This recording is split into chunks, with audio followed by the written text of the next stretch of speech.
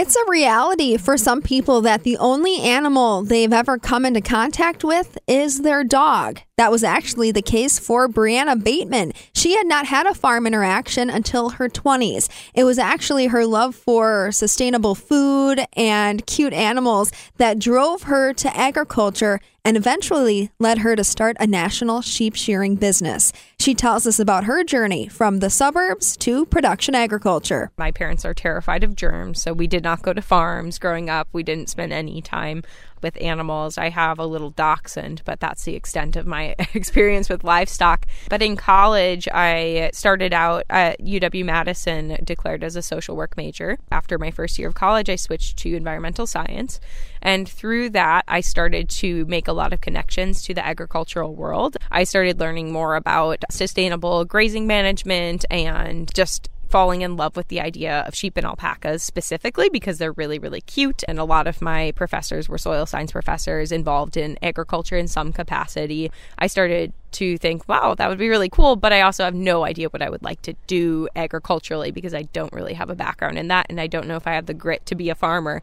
So after graduating, what I initially did is I worked for a backpacking company in the Northwoods, but it wasn't exactly what I wanted to do. So my partner and I, we hit the road and went on a road trip out to the East Coast where we went woofing, which, if you're not familiar, is the worldwide organization of organic farmers. It's a network where you can work for a farmer for 30 hours a week in exchange for room and board. So I worked for a vegetable farmer up in Vermont for a couple of months. And when harvest season was over, I realized I wanted to keep working on farms.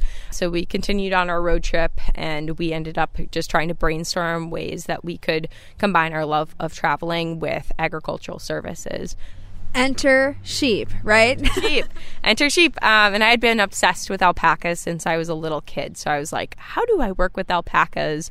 And it just so happened that my partner had worked for a sheep shearer in 2019, but hadn't learned how to shear from that experience, had just kind of seen what it looks like. No experience, essentially, but you were able to get business. So tell us how kind of those first weeks went when you went out of state to start this venture.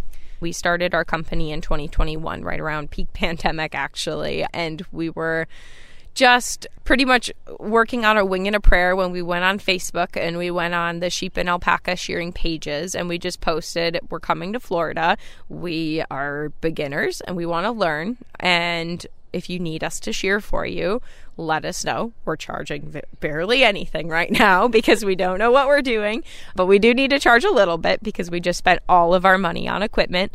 And a bunch of people were really excited to have us, specifically because they'd been having so much trouble finding shearers for the past few years because the shearing population in that part of the world is aging out. It's, I think, the average shearer is 55 or older, which I think is kind of standard across the country right now. So they were just excited that young people wanted to learn. So they let us do it. And we scheduled, I think, 100 head of animals, alpacas, llamas, and sheep over the course of our first week. And it almost killed us.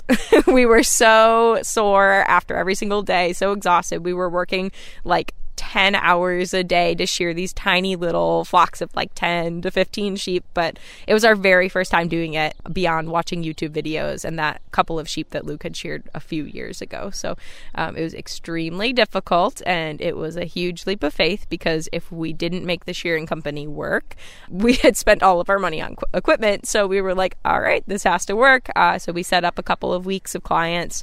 And after 3 weeks of having clients, we kept being able to add on clients through word of mouth of people saying, oh, well, my neighbor has a flock that you could go shear. And so 3 weeks of work turned into 2 months and then we ran out of work. So we went back to Wisconsin, but we kept getting calls and we had already at this point made our money back on the equipment that we had bought. So we were like, okay, well, that was fun. Now what next? And we kept getting calls from people saying, actually, could you come back to Florida? We need a shearer. So we went back to Florida for a couple more months and then came back to Wisconsin. And next spring, we decided, well, that actually was kind of fun. Let's do it again. So, yeah. So 2 years later, and it's been a success. You still have your clients, you still get to travel, and you've even had to raise your rates. Yeah, we've raised them a lot. Almost an embarrassing amount. We don't like to tell people in Wisconsin what we charge because what we charge is pretty exorbitant here because the Southeast has a higher cost of living and we work on a lot of small scale hobby farms. We are able to charge a higher amount, but also the cost of touring is really expensive. Mileage on your vehicle, staying in hotel rooms all the time. Now we're bringing on extra hired help to help with our scaling up of our clients. So we do charge quite a bit more, but it's been really great. So right now we have, I think, over 400 clients in 13 states. We do shear in Wisconsin. So we shear a couple of very large farms, specifically alpaca farms. So we have a farm with 80 head of alpaca out in La Crosse, for example, and a couple of different farms scattered around the state. But we tried to not book too many clients in Wisconsin, both because our prices aren't super competitive here and also because we have full-time jobs at a nature center when we're not shearing, and we try not to fill up every single weekend because we're still in our early 20s and want to have friends. So yeah. Yeah. And I thought it was amazing too.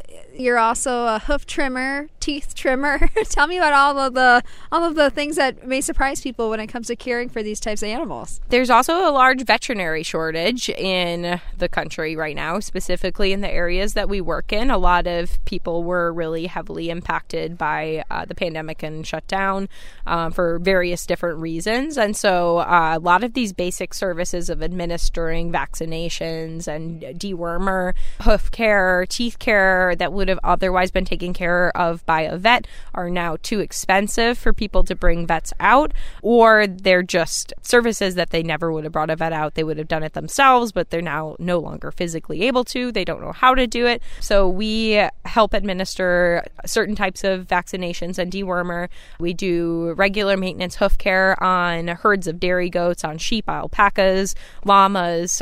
We tried to do it on a zebu once and a deer, and that was a terrible idea both times, but the owners were begging us to try. So we tried. It didn't work.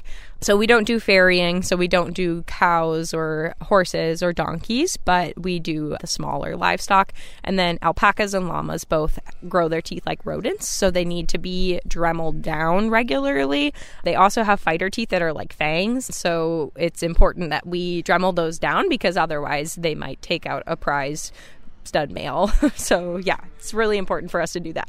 We're talking with Brianna Bateman of River Song Shearing. I met her at the UW Arlington Sheep Unit, where she has taken courses on sheep shearing in her off season. She says these classes have allowed her to fine-tune her skills. So this has been the only formal education we've had, and it's been extremely helpful. The instructors have been so attentive and really good at pointing out just these like minute changes that you can make to just be a little bit more efficient and a little bit safer with the animals, which we are so happy about because we're starting to book larger and larger sheep flocks. And also, we've never used drop shaft shearing equipment before, and we've always wanted to. And they had those here today, and we were so excited because they're really, really expensive pieces of equipment. And we don't know any other shearers who have them, but we've had them recommended to us. It was so exciting when we saw those hanging up when we walked into the barn. It was like, oh my gosh, yay, we finally get to try it before we buy it and spend thousands of dollars. Brianna Bateman joining us. She came to production agriculture with no prior farm experience